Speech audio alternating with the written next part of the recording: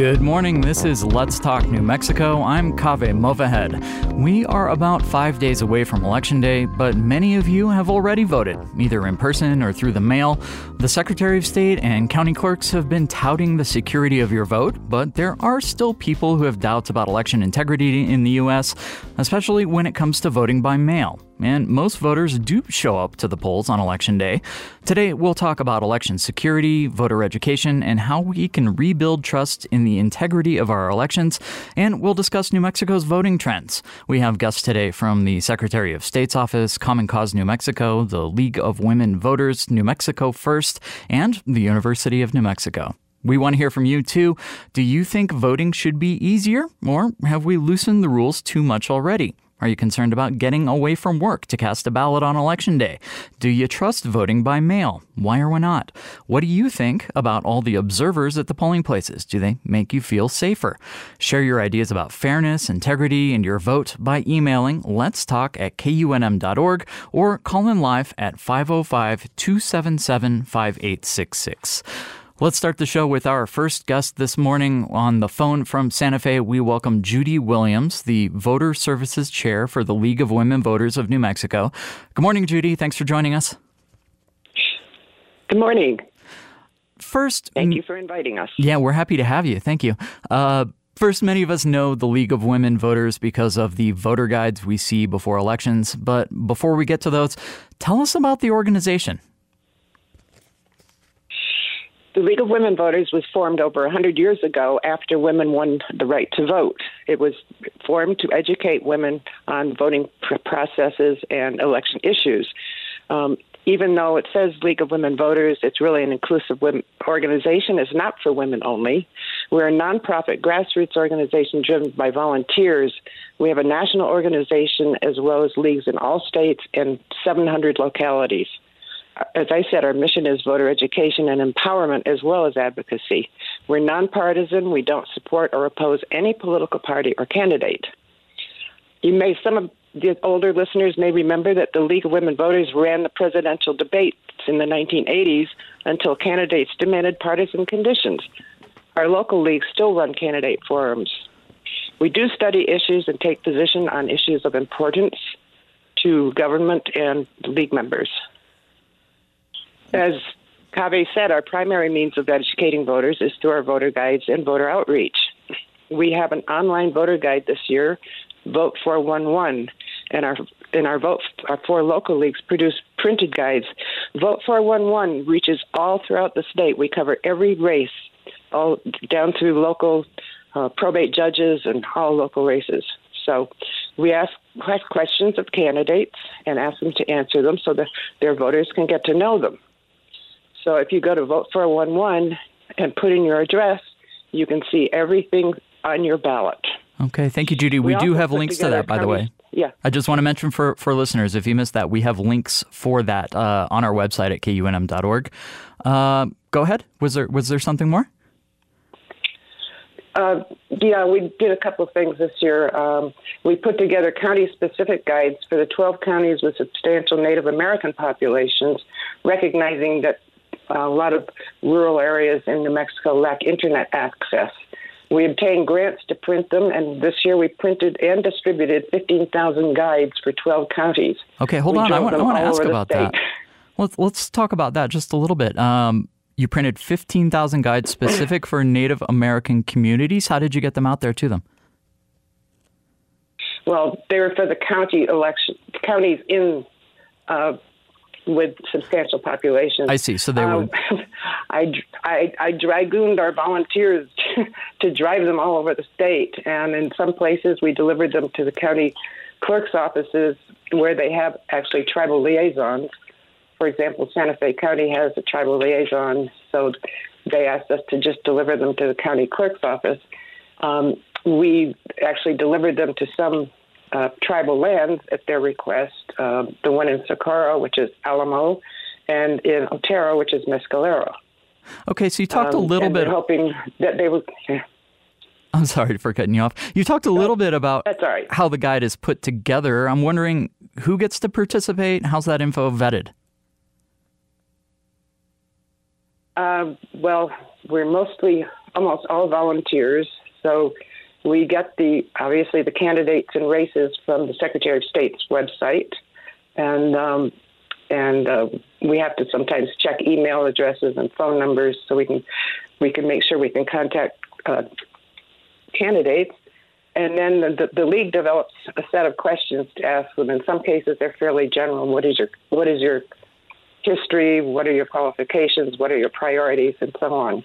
So they're fairly generic questions in many cases, but it's really an effort to have voters get to know their candidates. It's been a challenge to get candidates to answer the questions, particularly in areas where we're not known, and sometimes in areas where if an incumbent or a candidate is unopposed, they might be less likely to want to answer questions.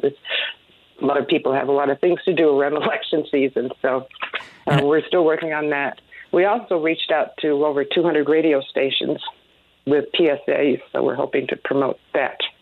Now, I talked to one of your colleagues in preparation for this show, and I was told that often if candidates don't fill out or participate with the voter guides, the electorate, the voters, will often call them and say, where are you? Why aren't you on this list? And they kind of tend to then act and fill out the voter guides. Have you seen that happen regularly? It should happen more, but yes, it does happen. Once people become familiar with Vote 411 and they don't see their candidates answering questions, they will reach out to them, to their campaigns. Okay. And so we send reminders, several reminders to cajole them into answering questions. Now, the voter guide isn't all that you do at the League of Women Voters. Can you tell us just a little bit about some of the outreach and advocacy efforts?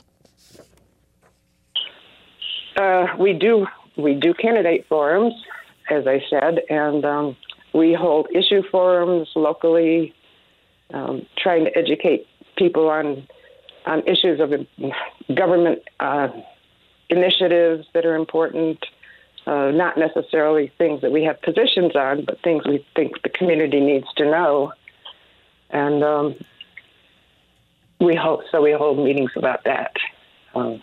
For example, in Santa Fe, several years ago, there were issues about whether we would have a public utility or a public bank. So the League organized forums on that. We've done healthcare forums, things that we think the voters should know about their local governments. Okay, thank you. And we do have links up, as I said, to the League of Women Voters of New Mexico at KUNM.org. You can also go to vote411.org. Is that right, Judy? That's correct. For the personalized voter guide that will kind of be dialed into your particular ballot. All right, let's take the opportunity now to transition the conversation by bringing in another guest. We have Alex Curtis from the New Mexico Secretary of State's office to tell us about how the election's going so far. Good morning, Alex. Good morning. Thanks for having me. Yeah, absolutely. Thank you for joining us. Let's start with some numbers. How many New Mexicans have voted so far? Sure. Well, we're seeing a really good turnout so far. So I've just actually got updated numbers as of this morning. So these are, as of the end of yesterday, it looks like over 320,000 people have voted in New Mexico in total so far. So we're seeing a really good pace of turnout. There's obviously, the pundits and all of us can theorize and question what the final turnout's going to be and whether that'll exceed, previous years, particularly like 2018, which is the last midterm election. And it's on track to probably get to the same amount of turnout, if not even more. So I think it was about 56% of every, registered voter turned out in 2018. So we're certainly hoping to hit that number, if not push it higher, maybe even closer to 60%. There's a lot of enthusiasm and awareness about this election. So that's those are the kind of factors that really can drive turnout in elections. So we're hoping to see that come November 8th next week. Okay. I'm wondering about those 300,000 plus voters we've seen already. Is that mostly early voting? Is that absentee? What makes up that number? Yeah, so this is going to be when I quote that number, that's basically the total number of people who have voted either in person during the early voting period, which is going on right now and which ends this coming Saturday, and includes anyone who has submitted an absentee ballot back to their county clerk at this point. Okay, so for listeners who want to vote, but they haven't registered or they have an outdated registration, how do they participate at this point? Sure. So that's a great question. We, as people might know, and as they might have seen in the news and maybe through, League of Women Voters or Secretary of State or their county clerk, voter registration closed a few weeks ago, but that was just for paper registrations or online registrations. But if you are someone who is not registered but still wants to participate in the election, we have what we now call same-day voter registration here in New Mexico, which is a great kind of pro-voter policy for getting more participation. And basically what that means is that if you are not registered to vote, you can show up at any polling location in your county, and they will have same-day voter registration available for you there. So you can come there. You have to have appropriate identification requirements in order to do this. And then as long as you do that, take those in, and you will be able to register right there and then vote during that same transaction. So it's a really efficient way to get more voter participation, because a lot of people, of course, miss these deadlines. We have busy lives. Most people aren't paying attention to elections 24/7 like I am and the other people on this call. And so if you've missed those deadlines, you can still participate. Right. I'm thinking about those people who are in stressful situations. Maybe they were displaced by fires or flooding, or maybe they've even just moved. This goes for them too then, right? People who just haven't been able to prioritize the election. Certainly. Yes, it's great that you bring that up about people who may have been displaced because of the fires or just other things that have been going on over the past month. Having same-day registration available, in every county throughout the state it allows people who are either in those situations or who just forgot to register. It still allows them to participate in the election.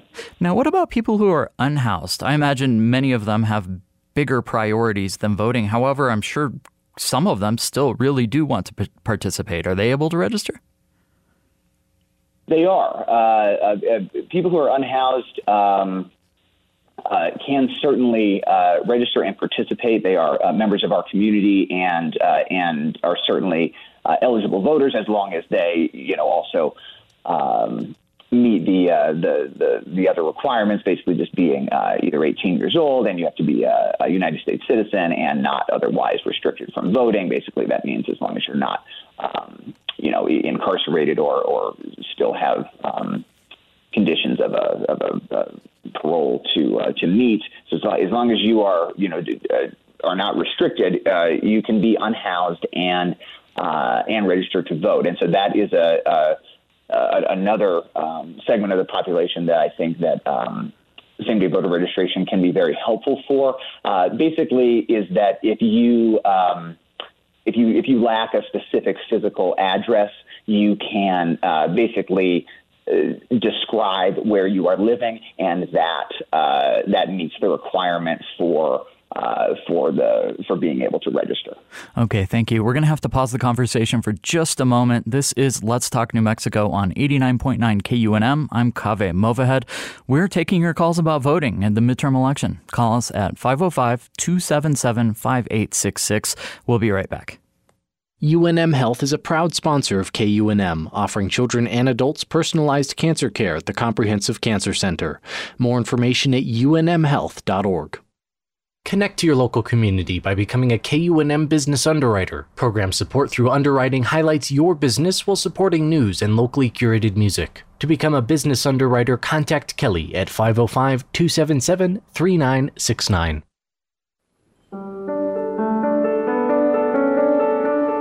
The Dies Irae is from the old Latin Mass for the dead. Composer Kenji Bunch once misspelled it by a letter. He wrote the word Irie, which in Jamaican patois loosely means everything is okay. Music for a day when everything is okay by Kenji Bunch on the next Performance Today from APM. Weekday mornings at 9 on KUNM. Welcome back to Let's Talk New Mexico. I'm Kaveh Movahed. We're talking to Alex Curtis from the Secretary of State's office. Have you had trouble figuring out how to vote on an issue, which candidate to pick for office, or whether a judge should stay on the bench? Call 505-277-5866 or tweet to us with the hashtag Let'sTalkNM to tell us about it. Alex, I'd like to talk about election security. There was a national report about a month ago warning of rogue poll workers who may try to interfere with elections for the sake of casting doubt on the outcomes. By the way, we have a link to that on our website, kunm.org, if you want to read that report. How can the state protect against bad actors who are in official roles? Certainly, that's another great question and something people probably have seen in the news and may have concerns about. The short answer is there is, the laws and policies in place in New Mexico, will not tolerate any kind of disruption or anyone impeding the voting process during the election. And so, though there have been fears of this, basically of, poll workers maybe who come at it with a partisan agenda or something like that, and that they might potentially be, trying to disrupt the process. I will first say, we don't anticipate that happening in any large scale way. County clerks, poll workers, poll officials, our office, of course, are all in communication and are preparing for these scenarios. And basically, the presiding judges, basically the people who are in charge at each polling place, in conjunction with the county clerk, are going to be, on watch for this sort of activity. But we are very confident in the training procedures and processes that county clerks engage in with their poll workers, and are confident, and this is something I've said a lot before, that even people who might have gotten into, wanting to be a poll worker with maybe some skepticism or some partisanship in mind, one of the best things to educate people about how these processes really work and the security measures that are actually in place is to become a poll worker. And so I think between the laws and the training procedures that have been in place to mitigate any disruptions from poll workers and that kind of thing, but also just the education and the experience that people get when they become poll workers, I think all of this combines to and I would just say, because New Mexicans are great, and that I think they're not going to be, disrupting the voting process. I think we can be confident that that we're not going to see disruptions at the polls, certainly from poll workers. And if anything like that does happen, it will be dealt with swiftly, and it will not be disrupting the voting process in general. Okay, so even though it may be a minority, there is still some skepticism of the election system out among the public. The Secretary of State's office created a website earlier this year called Rumor versus Reality. How are you using that to address some of these concerns about election integrity?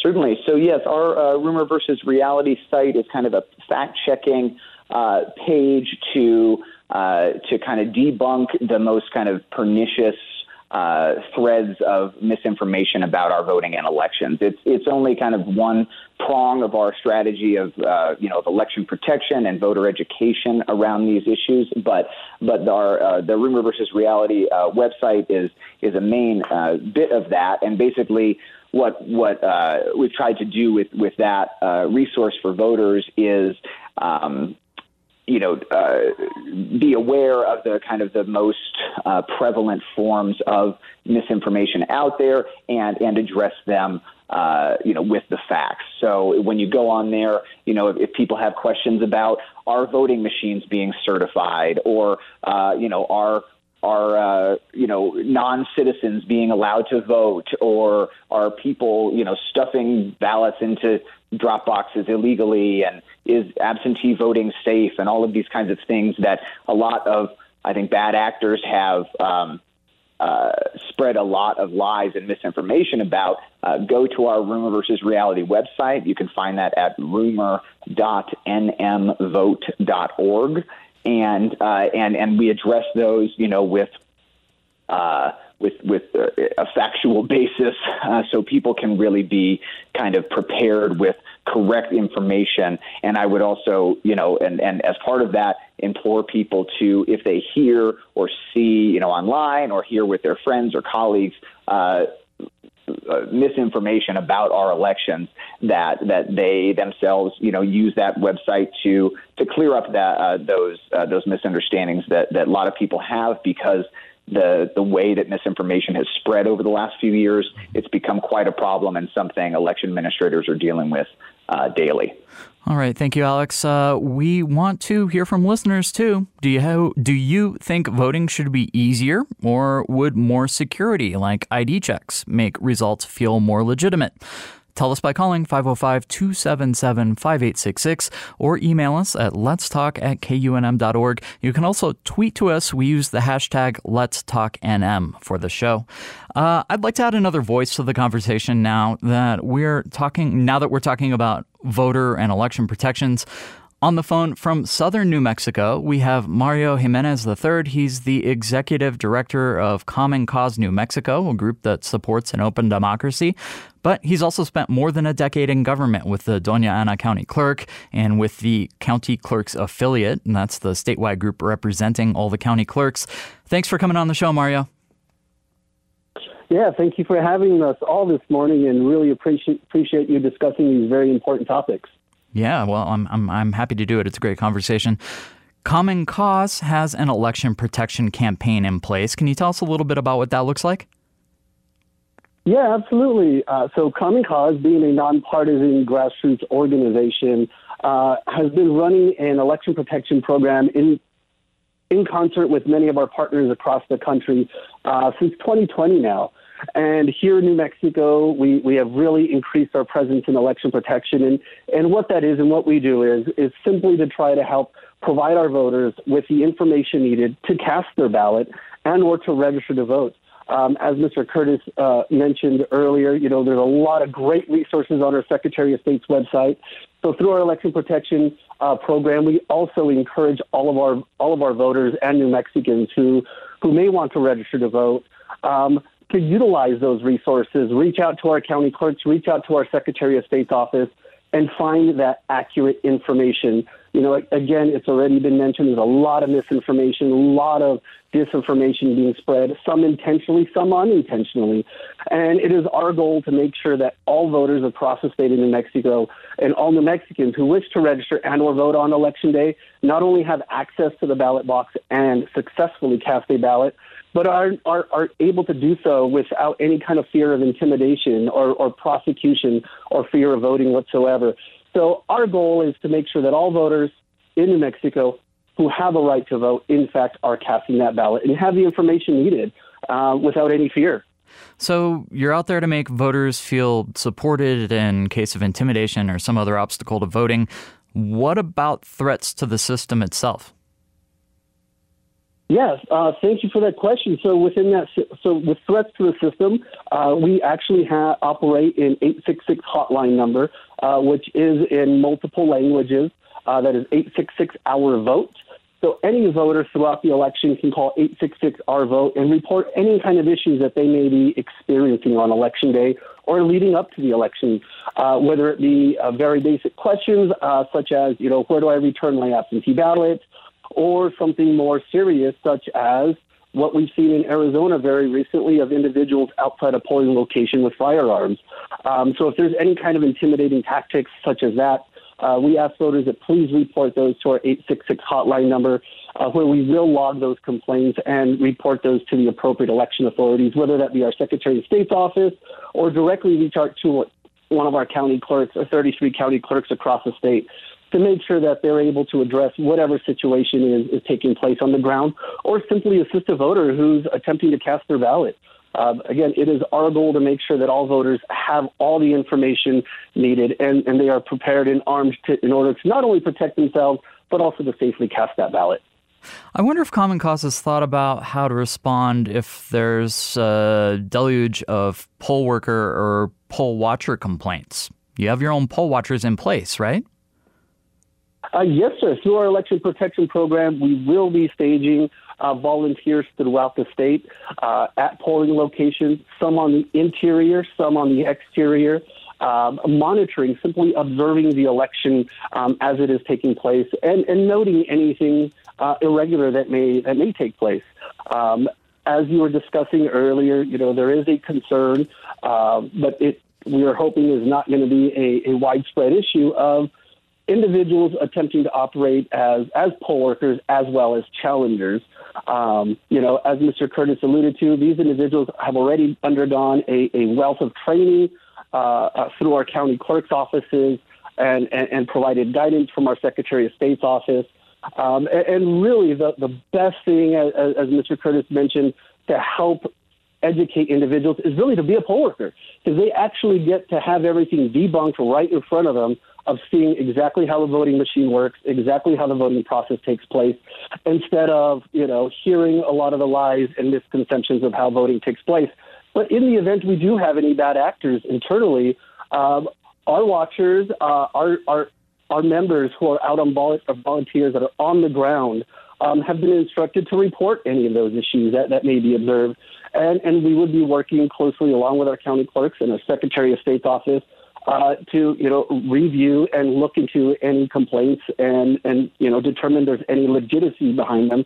And I'm very happy to hear that the Secretary of State's office and county clerks are going to be enforcing policies and holding our poll workers to the oath of office that each and every single one of them takes prior to assuming the position of a poll worker. That does give us some great reassurance that, county clerks and our Secretary of State across the state are going to do their best to make sure that internally within the polling location there is order and our voters are free to vote without intimidation or fear of dealing with any unruly poll workers even.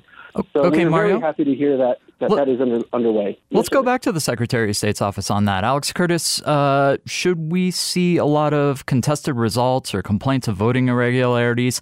Is there a plan in place to bring the election to finality, or is it possible this might be another kind of protracted long wait before we have, results? Well, yeah, that's a great question. So the first thing to say about that is that it's totally normal and for vote counting to take place after Election Day. That has always happened and will always continue to happen. And so this is a main bit of misinformation that does circulate out there, that the idea being that somehow if we don't know the result of every single election by 11 p.m. on Election Day, that somehow cheating is going on, which is basically the theory, the misinformation. That is, of course, not correct at all. Counting will take place after Election Day, and always has been, and there will always be counting that takes place. That being said, we should know the results of pretty much every major contest, either by the end of election night or early the next day. The counting, of course, takes a lot of time. There's a lot of people who are voting, and there's a lot of people who are counting the votes as well, and there are procedures in place to start processing some of the absentee ballots and that kind of thing. So we get the results as soon as possible. But it is important to know that that vote counting always takes place on Election Day, through Election Day, and afterwards. And when I say that, we're talking about, there's provisional ballots. There are going to be potentially recounts and rechecks that go on after Election Day. And this is a totally normal process because we do expect to probably see some very tight races. And so in those scenarios, there's a whole recount procedure that goes on. And all of this is kind of governed by laws that the legislature has passed and that our county clerks and other election administrators follow strictly. And so, that's an important point to say. And though we don't expect any major delays in the vote counting in New Mexico, even if there are delays, people should trust the process and know that the county clerks and the poll officials in every county, are doing the best that they can and are committed to getting accurate results. And like we always say, as election administrators, and I think that everyone would agree with, it's better to have accurate results than quick results. And so, that's something that we want to definitely emphasize. Okay, thank you, Alex. We have a caller. Glenn from Albuquerque's on the line. Glenn, go ahead.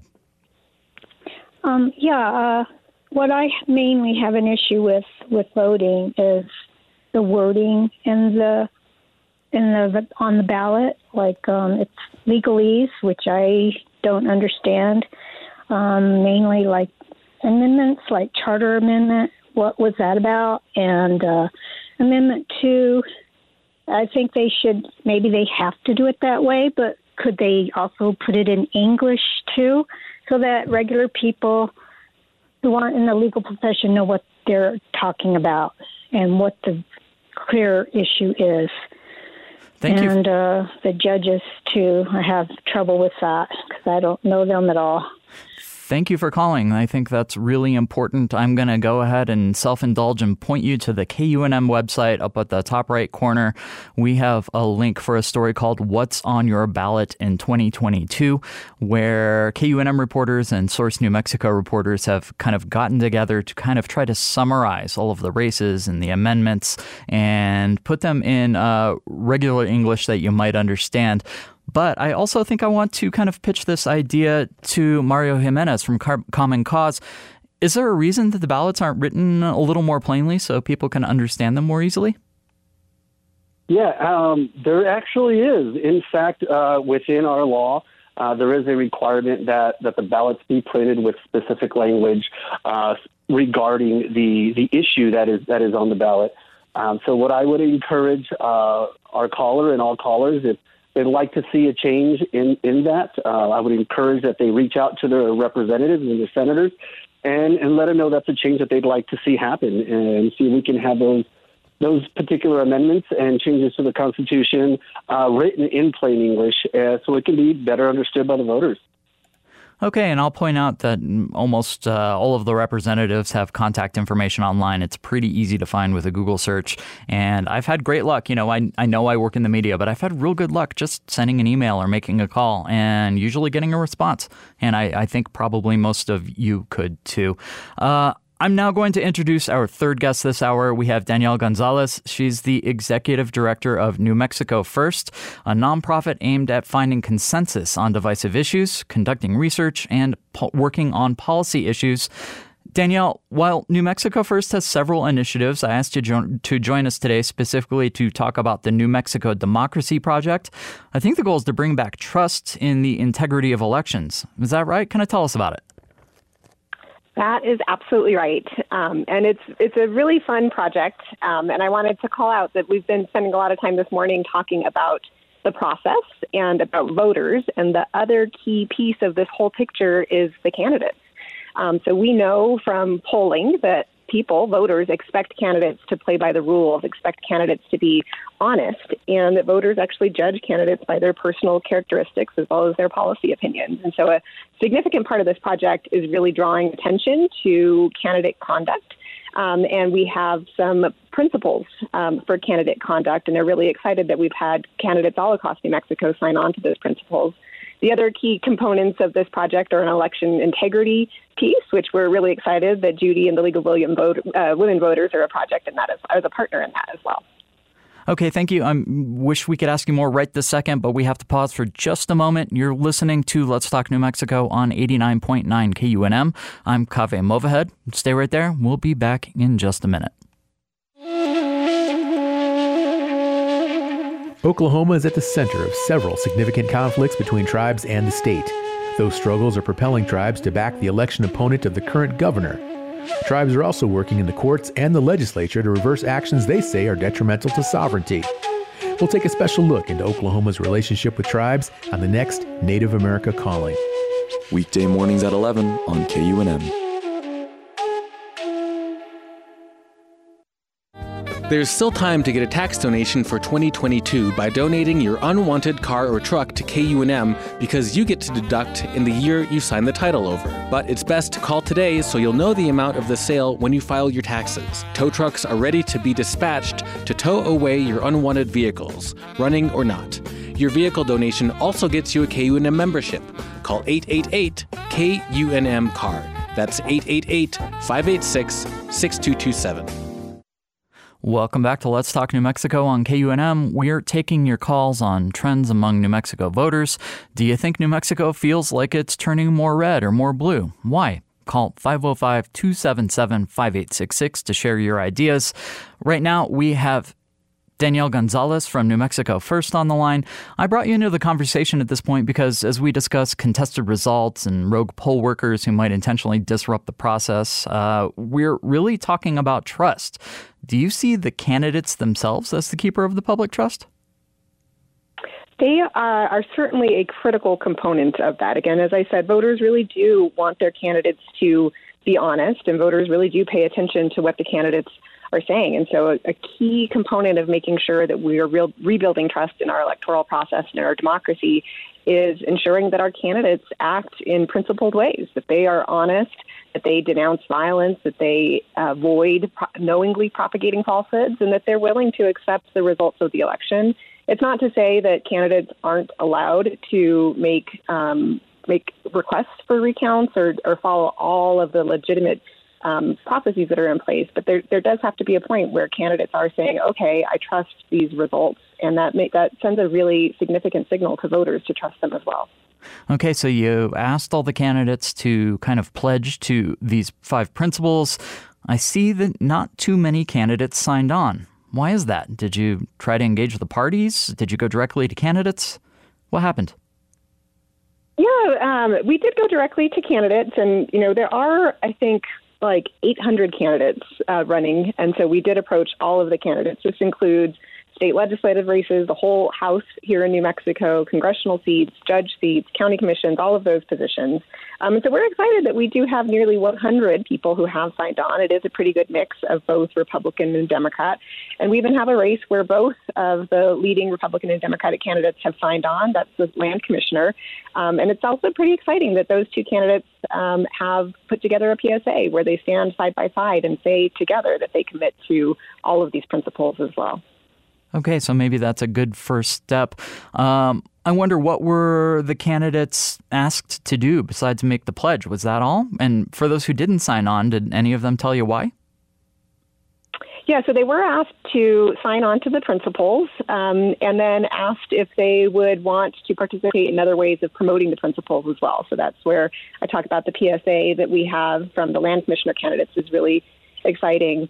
For the candidates who didn't sign on, no, there was not really an explanation given from them. I think for the most part, it's just the timing, how busy candidates are. But we did collect quotes from folks who did agree to sign on, which is pretty exciting as well. So we do have a website at newmexicofirst.org, which lists all of the candidates that have signed on. And we've got some really great quotes from both current candidates as well as former elected officials, sort of speaking to the importance of this type of initiative, the importance of trust in elections, and why it matters so much for the protection of our democracy. Danielle, New Mexico First also worked on redistricting along with the League of Women Voters and Common Cause. How does the redistricting process potentially affect the trust in the entire political system?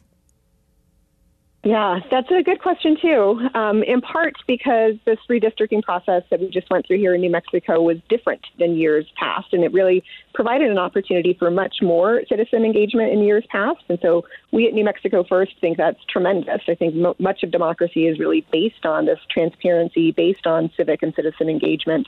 And the more of that we have in all of our political and government processes, the better it is for the citizens of New Mexico. So this last redistricting process did include a Citizens Redistricting Committee, or a CRC, which provided opportunities for regular citizens to review maps, to create maps. There was really cool software that anyone could, do and create and draw their own maps.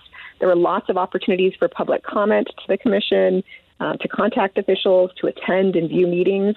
And so it really did increase, again, the transparency and the engagement of the process, which is new for New Mexico. And so we think that's pretty exciting. Obviously, there's always improvements to be made. But I think having transparency in processes is really important. Mario Jimenez from Common Cause. I'd like to ask you the same question about the redistricting process potentially affecting the trust in the political system. Do you agree that the system was so open to participation that it probably built trust? Because and please correct me if I'm wrong, Danielle, but I think that's what I heard. Yes, I would. It did, in fact, increase the trust of the public. In fact, that is something that we saw throughout the entire process of redistricting and attending and going back and even rewatching some of the meetings from the redistricting committee. The Citizens Redistricting Committee was great about transparency. They put everything up on their websites, the minutes, the videos of every single meeting, every single conversation. And so that really helped instill trust into the public, which they never had before.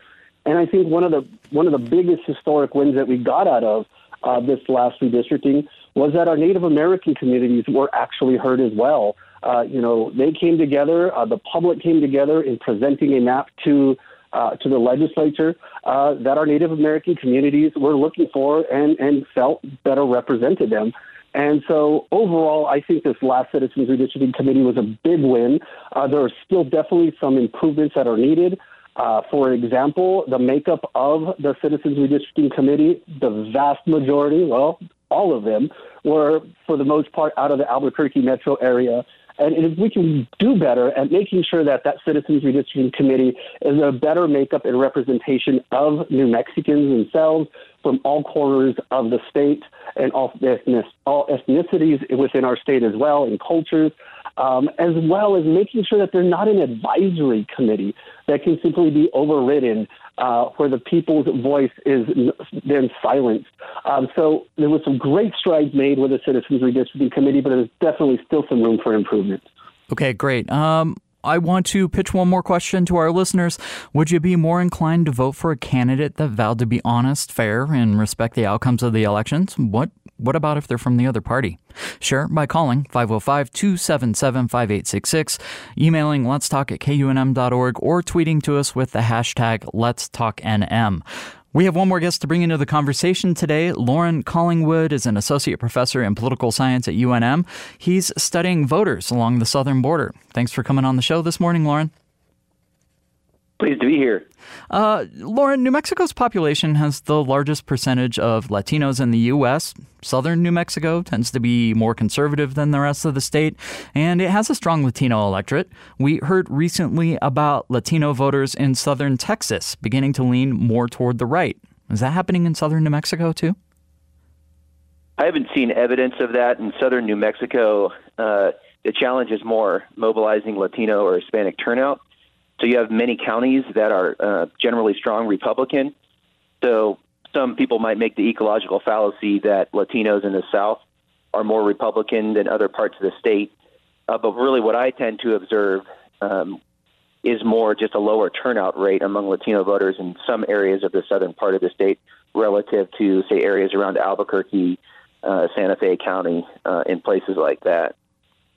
Okay, what about conservatives rallying around, single issues? I'm thinking specifically about abortion now, since it's become a central rallying cry for the Democrats after, Roe versus Wade was overturned recently.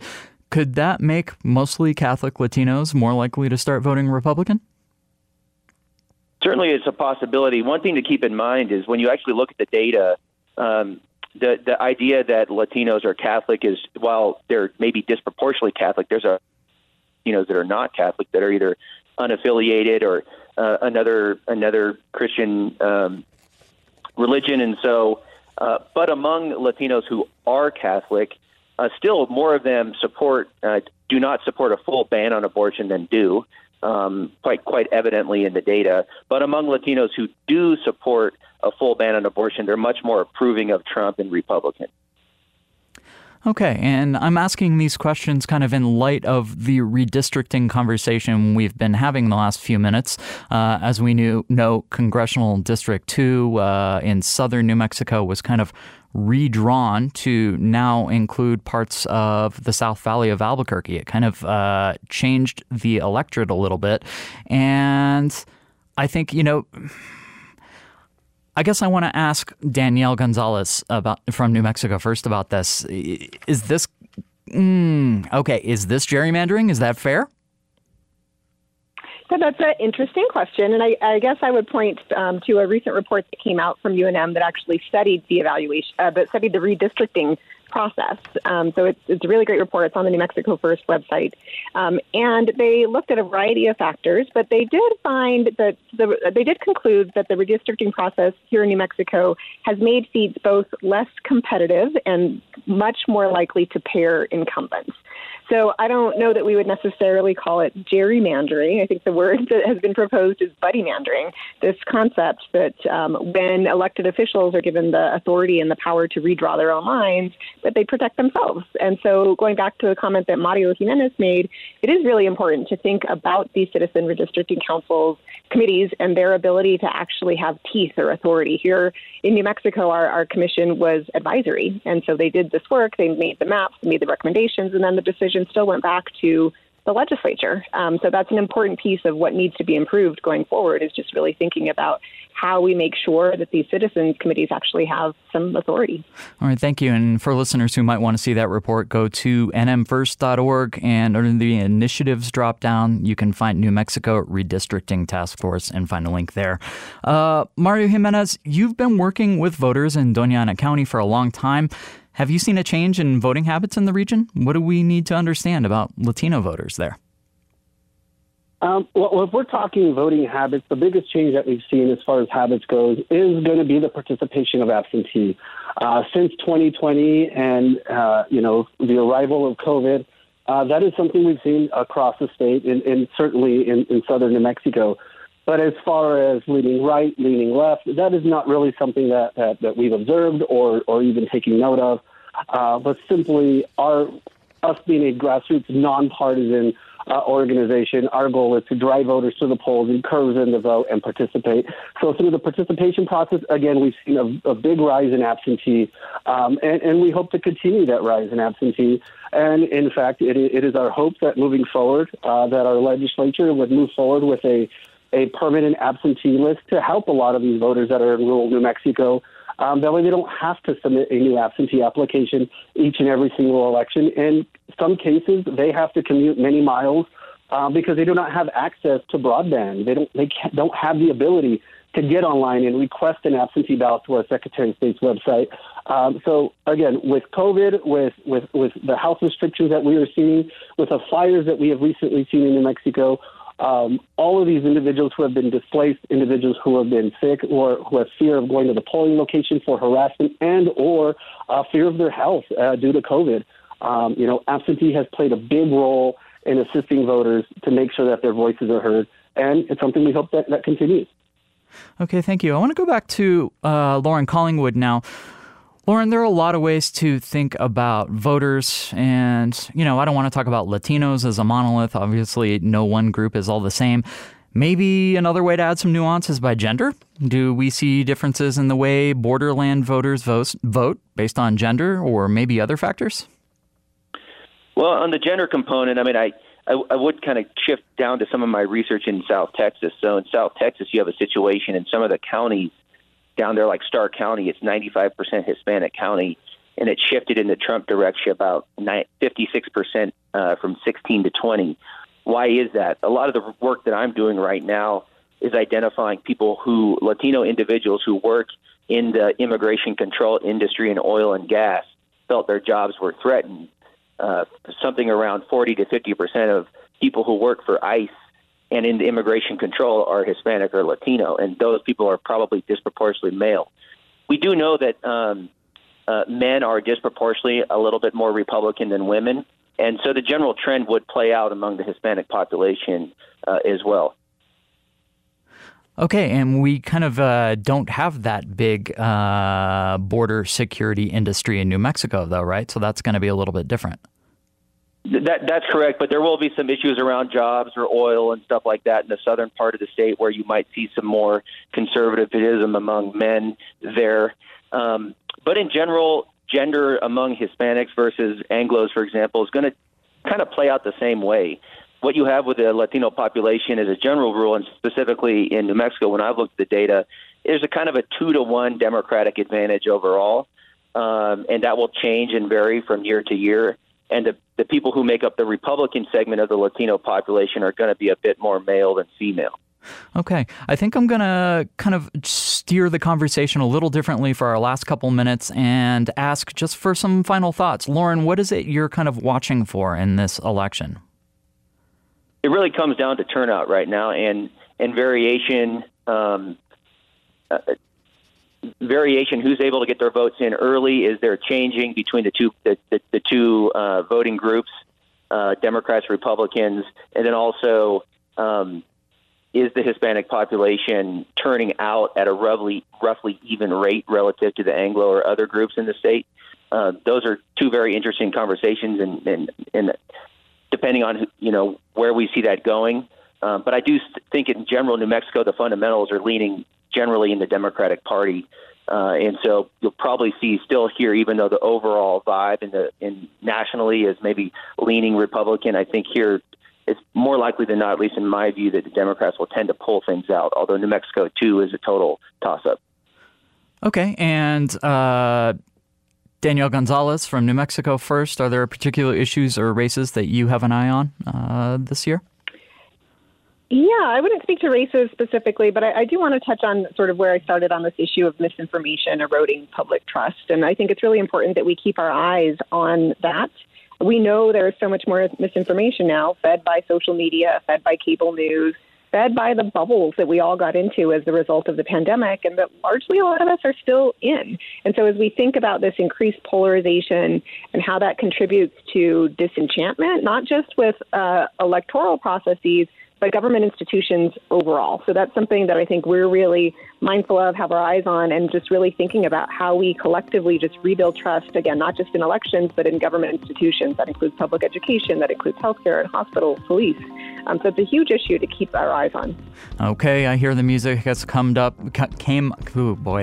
music has come up behind me, so that's the end of the show. I'm sorry I couldn't get to Alex and Mario for final thoughts, but I do want to thank you all for joining the show. Thanks for the callers and the tweeters and the emailers. Thank you, Judy Williams, Alex Curtis, Mario Jimenez, Lauren Collingwood, and Danielle Gonzalez for being on our panel today. KUNM will keep adding to coverage of the election next week and into the future. Please keep sharing your thoughts with us on Twitter, #Let'sTalkNM, on Facebook, search for KUNM Radio, or email us, letstalk@kunm.org. If you missed part of the show, we'll have audio up on our website soon. You can also subscribe to the Let's Talk New Mexico podcast on Apple Podcasts or Spotify. Our engineers Marino Spencer, Jeanette DeDios handled the phones today, Taylor Velasquez live tweeted for us, and Megan Kamrick produced the show. Big thanks to the Thornburg Foundation for its ongoing support of the Your New Mexico Government Project, shining the light on good and open governance. I'm Kaveh Movahed. This is Let's Talk New Mexico on KUNM.